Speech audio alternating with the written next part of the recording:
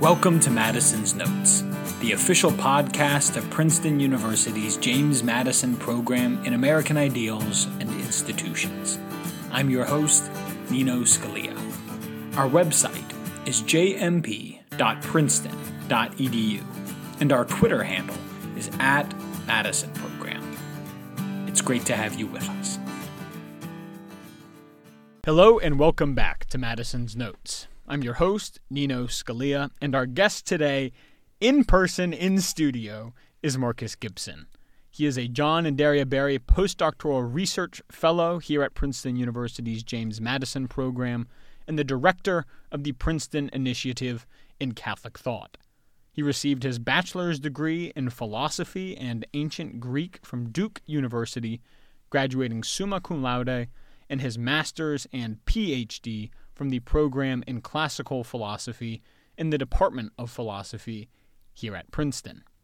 He's taught courses in ancient philosophy at Princeton University and Rutgers University, and his current research focuses on the roles of reason and passion in human life at its best in the writings of Aristotle and of Thomas Aquinas. He returns to Madison's Notes today to continue our journey through the Platonic dialogues. Marcus Gibson, welcome back to Madison's Notes and welcome back to campus.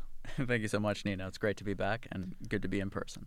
Now, in the span of about 45 minutes, we are going to cover the entirety of Plato's Republic, which is not his longest dialogue.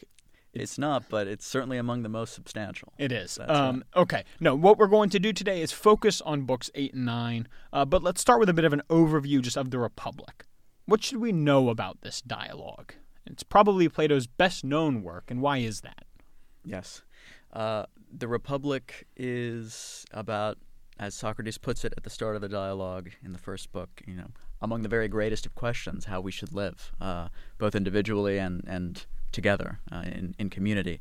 And for that reason, and because the way that Plato explores that question in the Republic takes him over the range of virtually every discipline and subject in philosophy that we can imagine, and because he explores those topics in such vivid and imaginative forms, think of all of the images and allegories and similes that might be familiar to some of our listeners, the great allegory of the cave, the simile of the sun, of the line, and the striking and insightful arguments that Plato develops along the way in pursuit of the conclusions that he draws on these questions. For all those sorts of reasons, it's rightly, I think, captured the hearts and imaginations and the intellects of his readers ever since. It stands, if you like, maybe as sort of the high point, the midpoint of Plato's output. Most scholars agree that the Republic belongs to Plato's so-called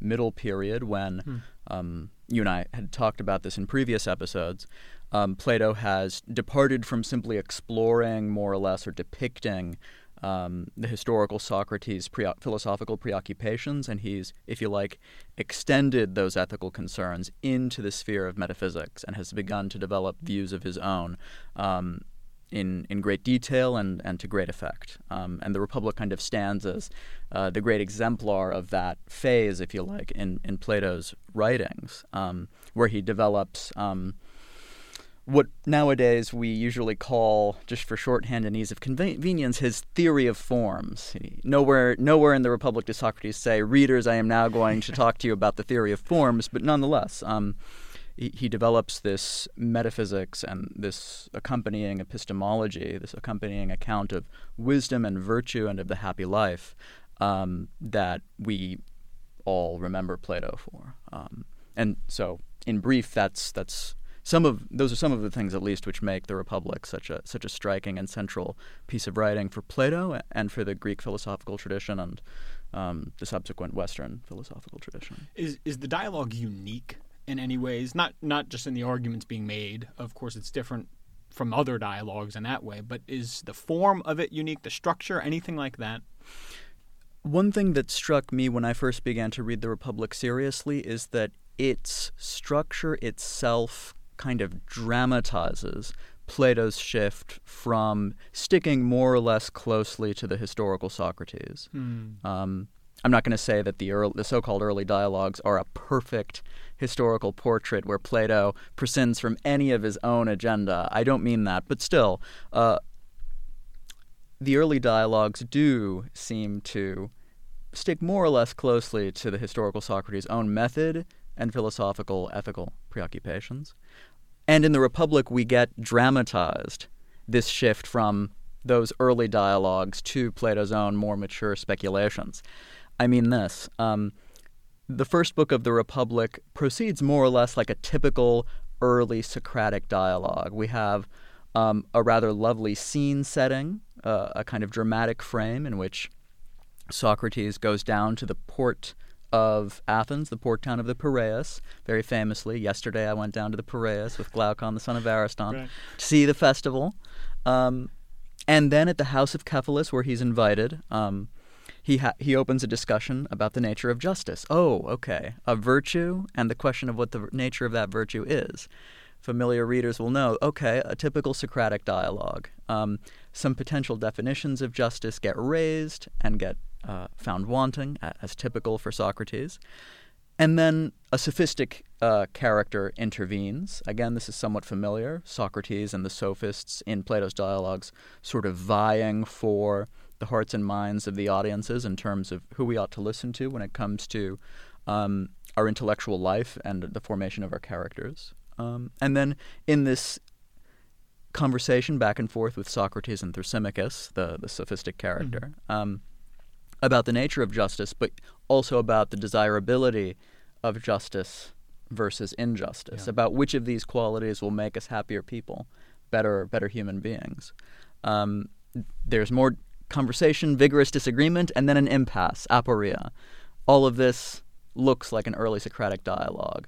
But then Socrates notices that he himself has been guilty of a kind of vain curiosity. He's been helping himself to every kind of question about justice, like someone at an all-you-can-eat buffet kind of eating indiscriminately, and that we should begin again.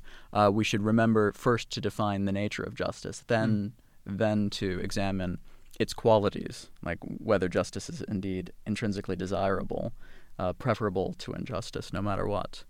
That begins to signal a shift. And then in the second book, again, I like to think of it as Plato sort of self-consciously depicting a transition from that early Socratic style of inquiry, which the first book encapsulates perfectly, to this much more wide-ranging and more rigorous defense of the idea that justice is indeed always to be preferred over injustice, that justice is the quality that we should stick to, no matter what you put on the other side of the scales, all of which is going to be defended in view of a particular philosophical conception of what justice is, how it fits into the whole of human life, and indeed the cosmic setting of human life. That's what makes the Republic, if you like, a hinge in the Platonic writings, to say nothing of the deep interest and originality and kind of imaginative splendor of those central images and arguments that many of us remember and admire in the Republic. I don't think we've talked about this before in any of our previous episodes on the dialogues. In rereading the Republic, I don't know if it's just this edition I'm using, which I should say is the Cooper Bible. It's Plato's Complete Works, edited by John Cooper.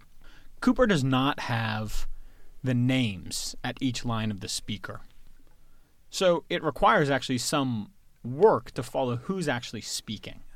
So again, I don't know if this is just the formatting which has caused this, but I found that it was at times difficult to keep track of who is saying what. Is this Adeimantus? Is this Glaucon? Is this Socrates? And it all sort of fades away into one person. Yes. Plato. Yes. How do we separate Plato from Socrates? Can we? Should we want to? Yes. That is a feature of the Greek, too. Some editions, like the Reeve edition that I favor and that I like to use in teaching, does add a kind of helpful device. It does read like a script with indications of the speaker. But it's also, while we're talking about kind of the structure of the Republic, it's worth noting that the entirety of the Republic is, in fact, Socrates addressing an unnamed listener. Socrates reports the conversation that took place yesterday in that opening word of the Republic. And so it's all an indirect speech. And as you say, one result of that is we can often lose track of what words are in whose voice. And then, as a further consequence, it can start to seem like the dialogue has faded away and what we're now reading is a kind of conversational treatise, but a treatise nonetheless.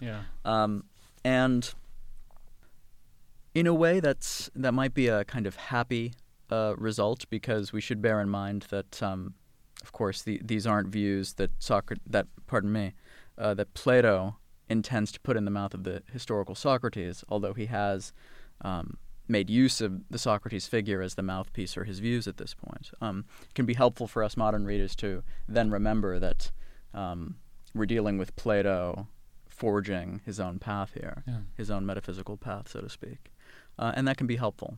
But it can also send the reader back into more wrestling with the tangled net of the text, which can be a helpful thing too. Yeah, which has been my experience. Okay, like I said, we're going to focus, and in a minute we'll turn to books 8 and 9. What's been going on in the first 7 books? So, Marcus, you have a couple of minutes to tell us everything that has happened in the Republic through the first 7 books. I do, and luckily I helped myself out by going at least through book 1 a little bit already, but having prepared the way, let me go on. Books then 2 through 7 begin this more elaborate defense of justice as something that we ought to prefer to injustice. It's the quality by which we should govern our lives, regardless, again, of what you stack on the other side, regardless of what you give to injustice. It's framed at the start of Book 2 as follows. There are goods we welcome for themselves. There are goods we welcome for their downstream consequences or for what comes from them, but which we would, intrinsically disprefer. And Glaucon, Socrates' conversation partner, the example that they use is surgery. No one in their right mind would go in for surgery for its own sake, but we welcome surgery or discipline, medical discipline more generally, for its downstream consequences. And then finally, there's another class of goods, goods that we welcome both in their own right and for their downstream consequences. And the example we get there are things like health and sight. We want these things for themselves, but we also love what comes from them. And so the challenge is, well, where does justice fit in? And in particular, against the background of that framework, take justice which is perceived to be injustice and injustice which is perceived to be justice. So give the reputation of justice to the unjust man and the reputation for injustice to the just man. Even under such conditions, the challenge is, should we prefer justice, and if so, why? And the whole of the Republic that follows is meant to develop, again, a very rich and philosophically sophisticated defense of the idea that we should prefer justice, even under such dramatic conditions. This begins famously by the construction of a regime which is going to instantiate justice. This is what readers of the Republic have come to call the city-soul analogy. Socrates says, if you're trying to figure out what's written on a very small inscription, it would be helpful if the same text was presented in a much larger inscription, so that the city and the soul and the justice that they manifest is meant to operate like that. And so we get, in books 2 through 4, the end of book 2 through book 4, an initial construction of a just regime, from which we then identify the nature of justice and of the other cardinal virtues, those being moderation, courage, and wisdom. The structure of the just city involves 3 parts: a ruling class, if you like, their auxiliaries, and finally those charged with the nourishment of the city, with providing the goods, the material goods that the city depends on for its life, the craftspeople and farmers and the like. Socrates, identifies the cardinal virtues in the work of these 3 classes as it goes well. Famously, the definition of justice that Socrates comes to is, to put a little crudely, everyone minding their own business. But I think a little more high-mindedly, each doing his own, each one doing their own proper work, so that being a busybody or a meddler, getting into somebody else's work and trying, as it were, to breach in on others' rightful duties or offices turns out to be for Plato one of the cardinal instances or exemplary instances of injustice. But importantly, then, justice is a matter of these three parts: a ruling part, an auxiliary part, kind of soldier, police class, if you like, and the craftsmen, the part of the farmers and craftsmen, those who provide for the material welfare of the city. Each of these three parts, each doing its own work. And Plato analogizes those three parts of the city to three parts of the soul, from which he thinks these three kinds of person, these three classes, originate. A reasoning part, a spirited part, and an appetitive part. Those are the English terms that we've come down to. Right. But what this is ultimately about is Plato's Socrates here thinks that human desire, human love, and our capacities come in three basic forms.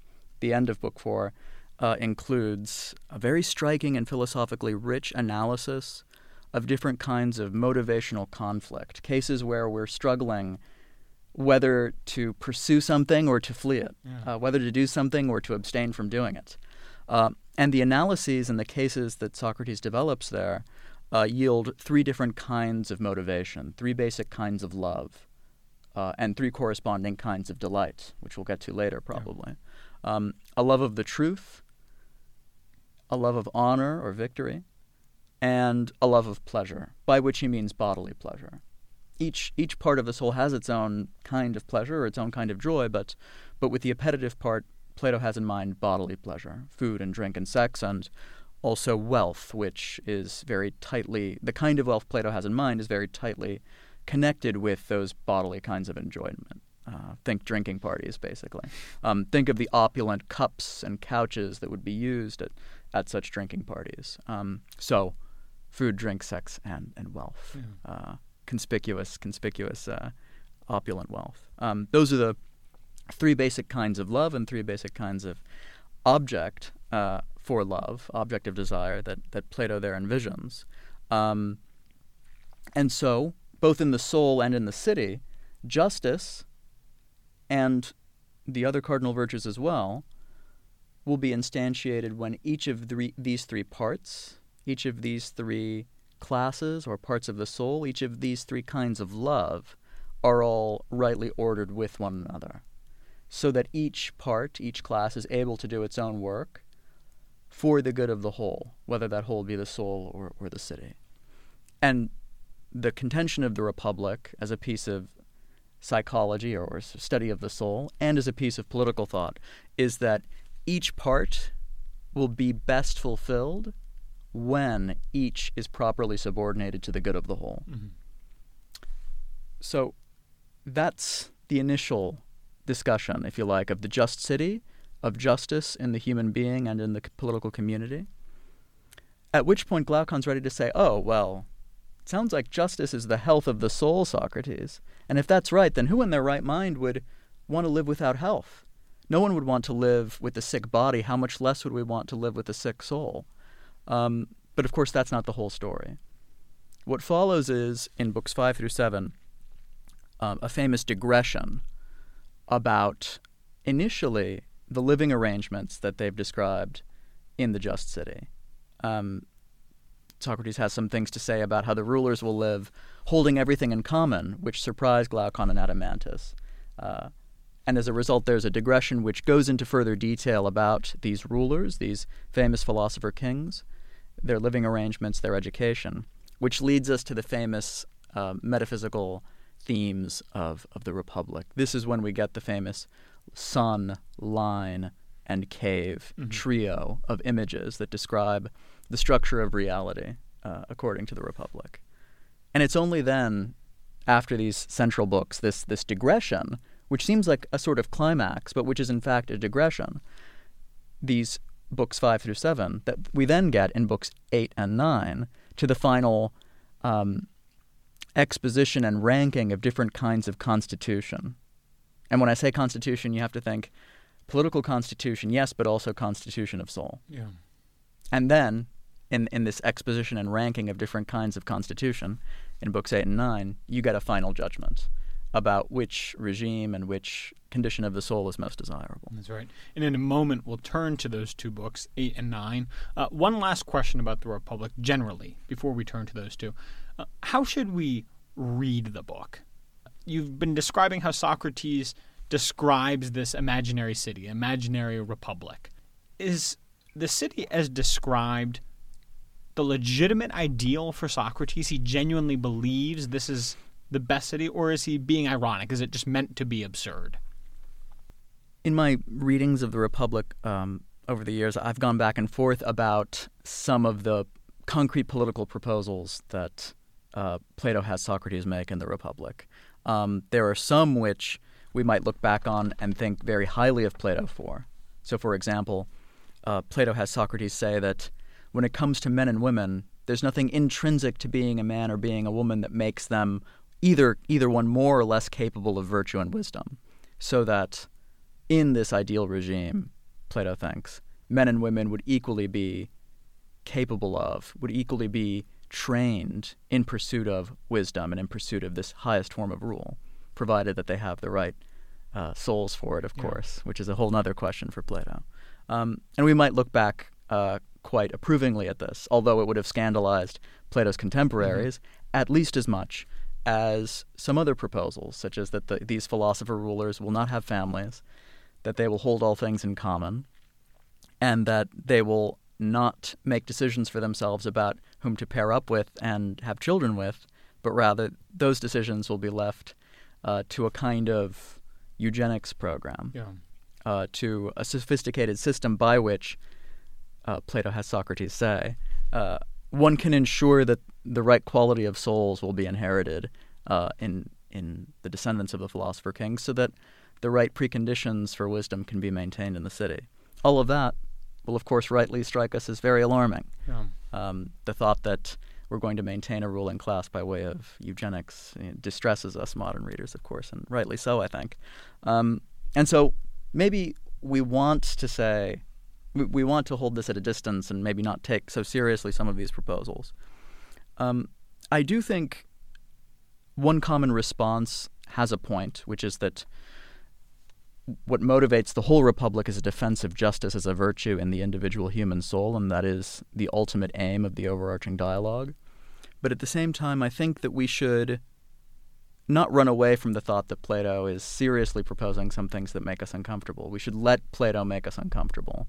We should allow ourselves to recognize that Plato disagrees with modern sensibilities in many cases, and in some cases we rightly reject him. In other cases, to do with wisdom and virtue, maybe we should allow Plato to challenge us a little bit, but we should be ready to entertain the thought that some of these proposals are meant seriously.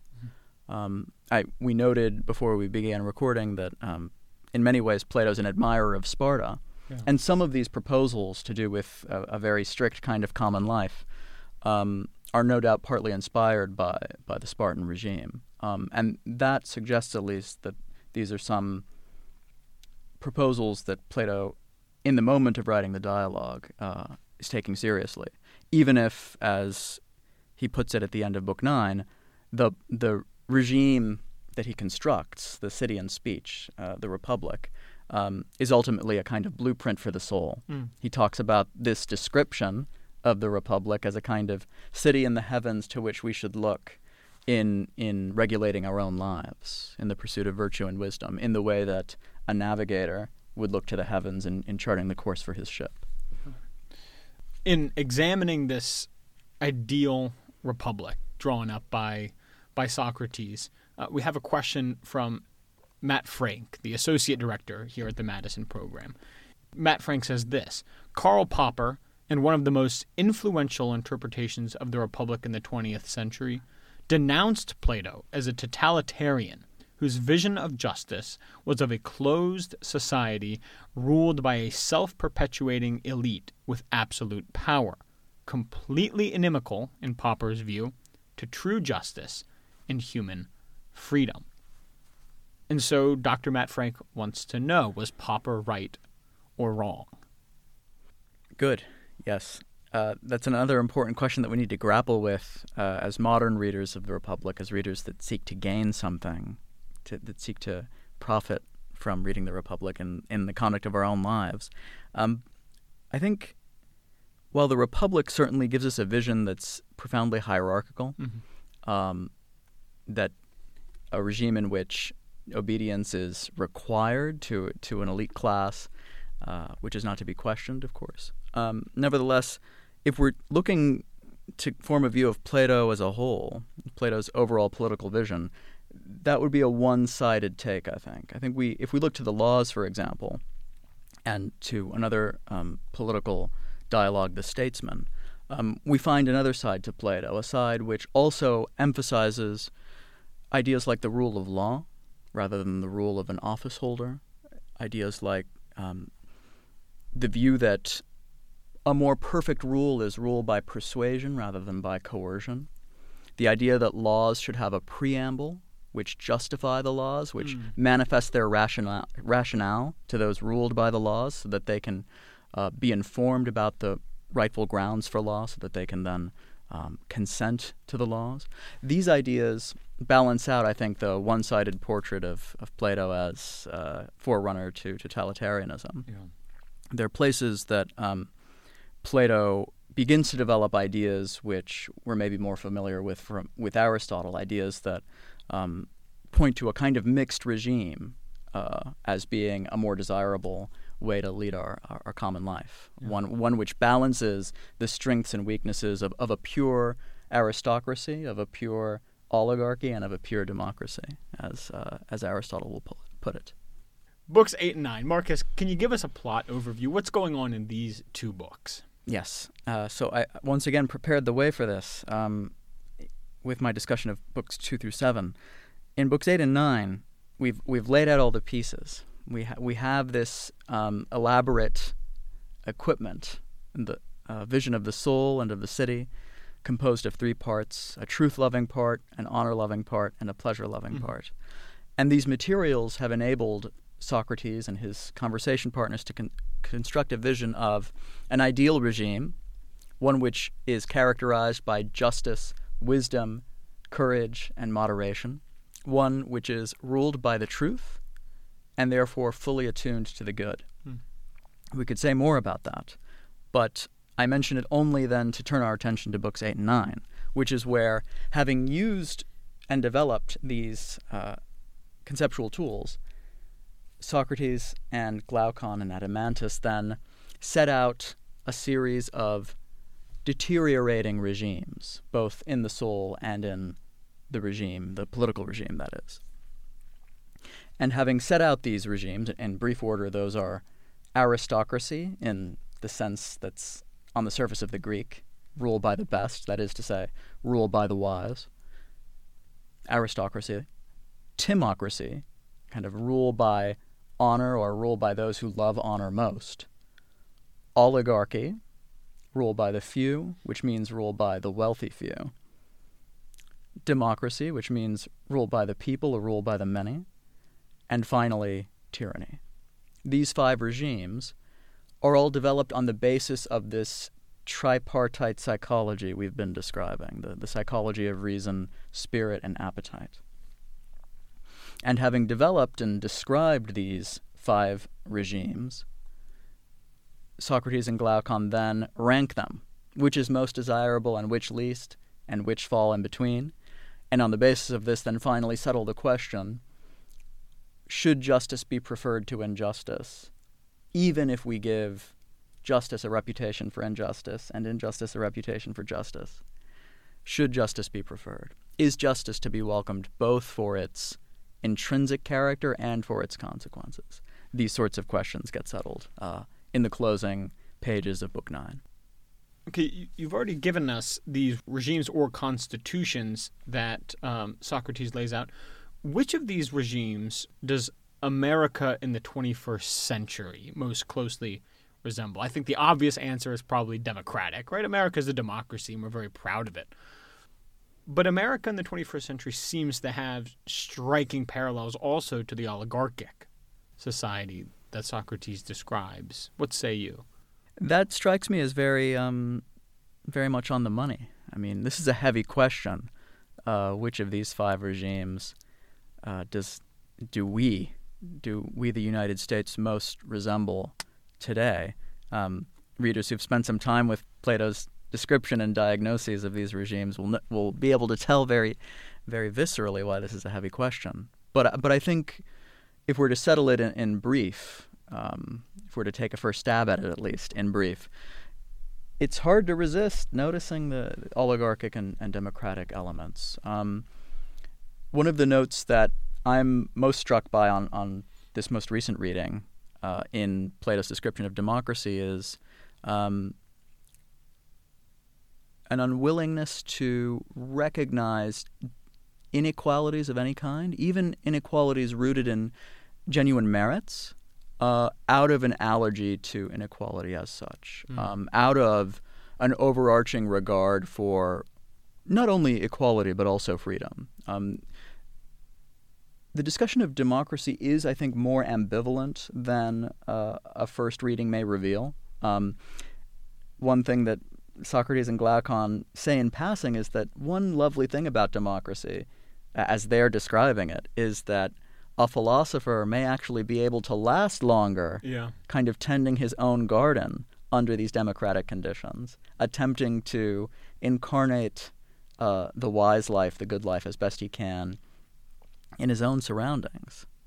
That may be able to last longer in democracy than in a timarchy or in an oligarchy, as they're describing it. And yet, those conditions are there because in this ideal typology that they're describing, the democratic regime lets as many flowers bloom as possible, and indeed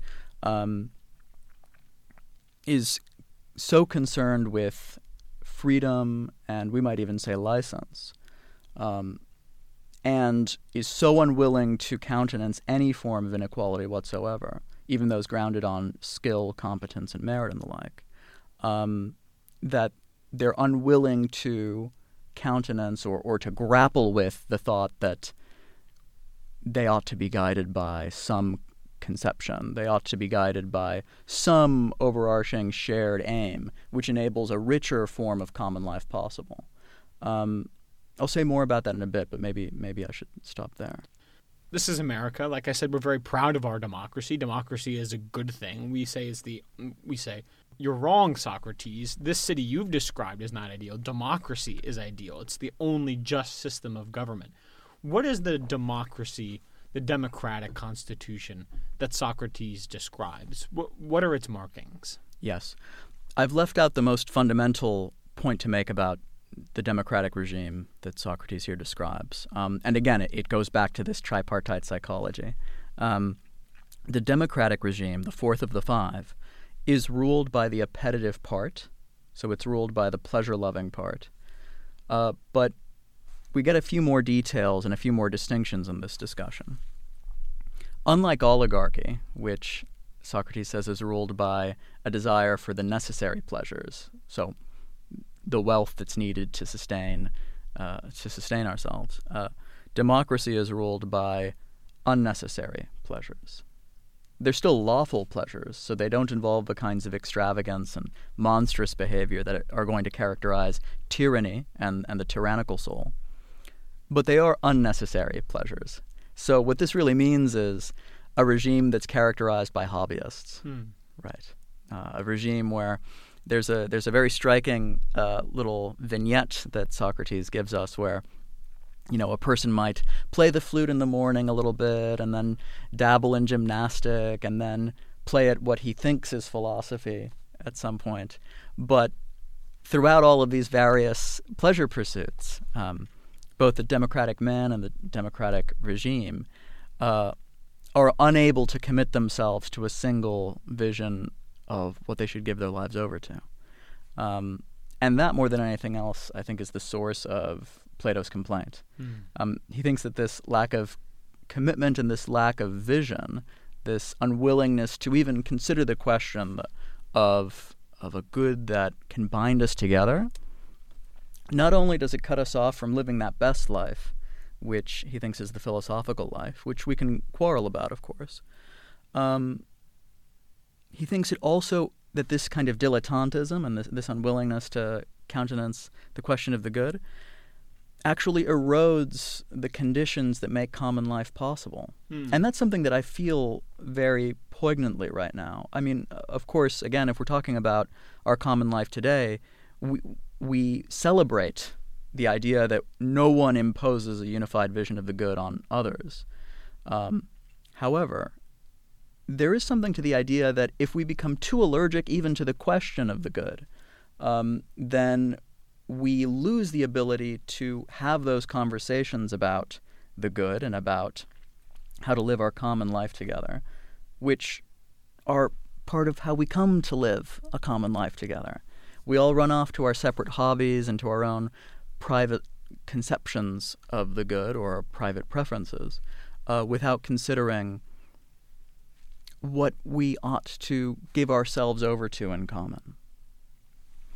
And there I think there's maybe still some teeth to what Plato has to say. If this reticence or this unwillingness to think about excellence or to think about the good and to think about the implications of that question for our common life actually erodes the preconditions of civic friendship and trust that make a richer common life possible. Yeah. And that's something I'm still wrestling with. We get this ranking of the constitutions, and they sort of descend in goodness, but they also devolve one into the other. So the timocratic becomes oligarchic, the oligarchic becomes democratic, the democratic becomes tyrannical. If we're the democratic society, and we're going to take Socrates at his word, that means we're heading for tyranny. Not, I think, a comforting prospect to any listener. Let me ask you this. Are the constitutions a one-way street? That is to say that democracy inevitably devolves and ends up in tyranny. And if you're a democratic society, it may be in 5 years, 10 years, 50 years, but you will, at some point, become tyrannical. Is there a way to reverse this cycle? Yes. Here I am more inclined to think that the sequence is a rhetorical device. I don't read Plato as that kind of determinist who would say that there are political and historical or indeed spiritual or psychological forces that make a single trajectory inevitable. And in Plato's own day, there is indeed flip-flopping between democracy and tyranny, or at least in Plato's memory. He knows that, over the course of the Peloponnesian War, Athens does, and in the aftermath of the Peloponnesian War, I should say, there was a kind of flipping back and forth between democracy and tyranny. So it's not as though it's a single straight arrow. Where that leaves us in terms of the other kinds of constitutional transformation that might be possible is another matter, and Plato doesn't give us many of the tools to settle that question in detail. Yeah. But at least I think we can allow ourselves the negative verdict that this isn't inevitable, that one needn't despair of climbing back up the tree, so to speak. I was struck in reading that. It brought to mind Lincoln's Lyceum address, in which he talks about how mob rule undermines faith in the law, right? Mob rule is it's democratic, right? It's democratic in some way. There's no authority other than what the people there decide it is. And that will, Lincoln says, in much the same way Socrates says, lead to a tyrant, to a strong man. So perhaps we do have more to worry about. I do think that he's very insightful about those elements in democratic regimes that make it particularly susceptible to tyranny. So I do think that there's a great deal to think about there, especially democracy as Plato would have known it, which does involve direct democratic rule.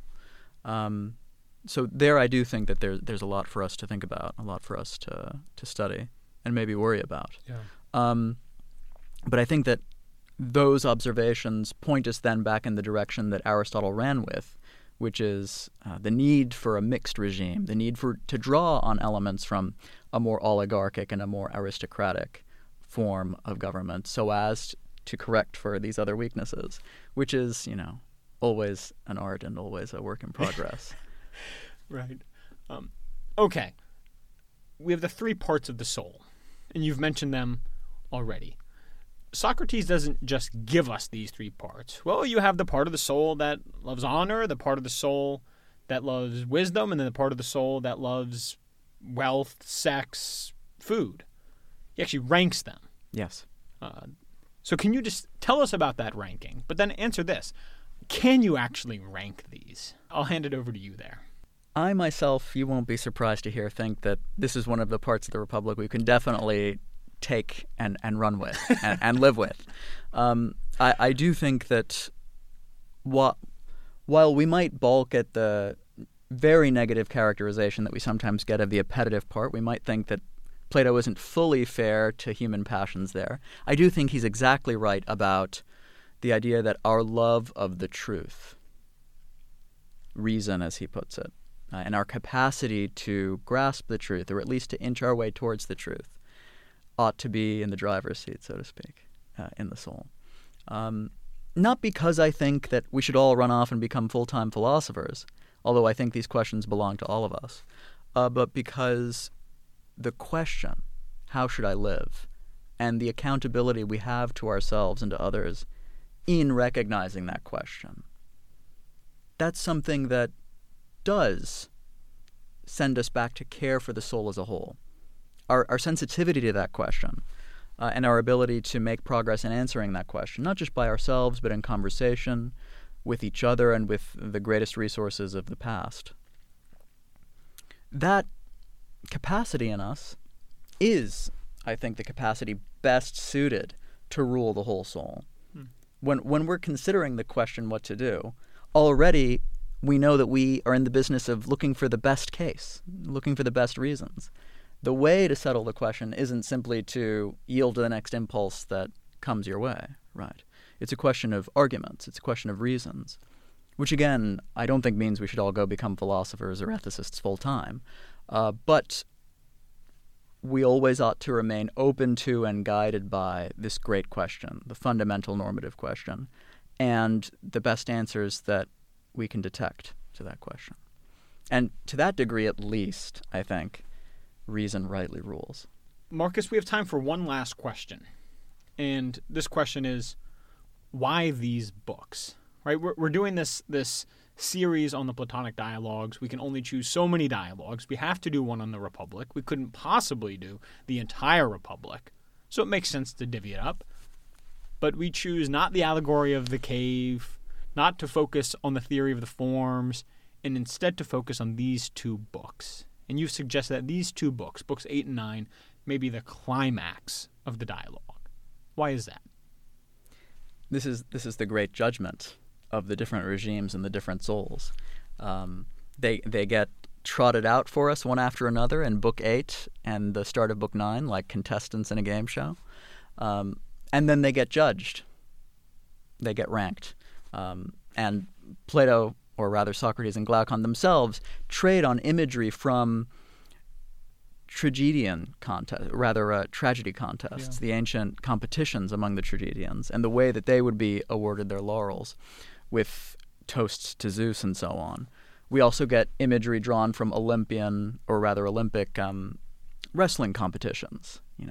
Give me that lock again and I'll throw you, Glaucon says to Socrates at some point. There was this practice in the Olympic wrestling competitions of the day in which the victory was given to the one who could throw his opponent 3 times. And to throw one's opponent 3 times in a row without being thrown oneself was the highest kind of victory that a wrestler could win. And that's exactly what we see. We get these 3 tests at the end of Book 9 in which the tyrannical life and the just life or the wise life get judged one against the other. And so, although we rightly look at those central books with the cave and the line and the forms as a kind of climax, it's actually here, in the maybe comparatively more modest and less sublime context of these different regimes, that we get Socrates and Glaucon's answer to the question, should we be just or should we be unjust? We are all out of time, unfortunately. Our guest back with us, and again back in person, has been Marcus Gibson. We have been discussing books 8 and 9 of the Republic. Marcus, thanks so much for joining us today on Madison's Notes. It's always a delight, Nino. Thank you. Well, there you have it, fellow Madisonians. Marcus Gibson back with us to continue our voyage through the Platonic dialogues.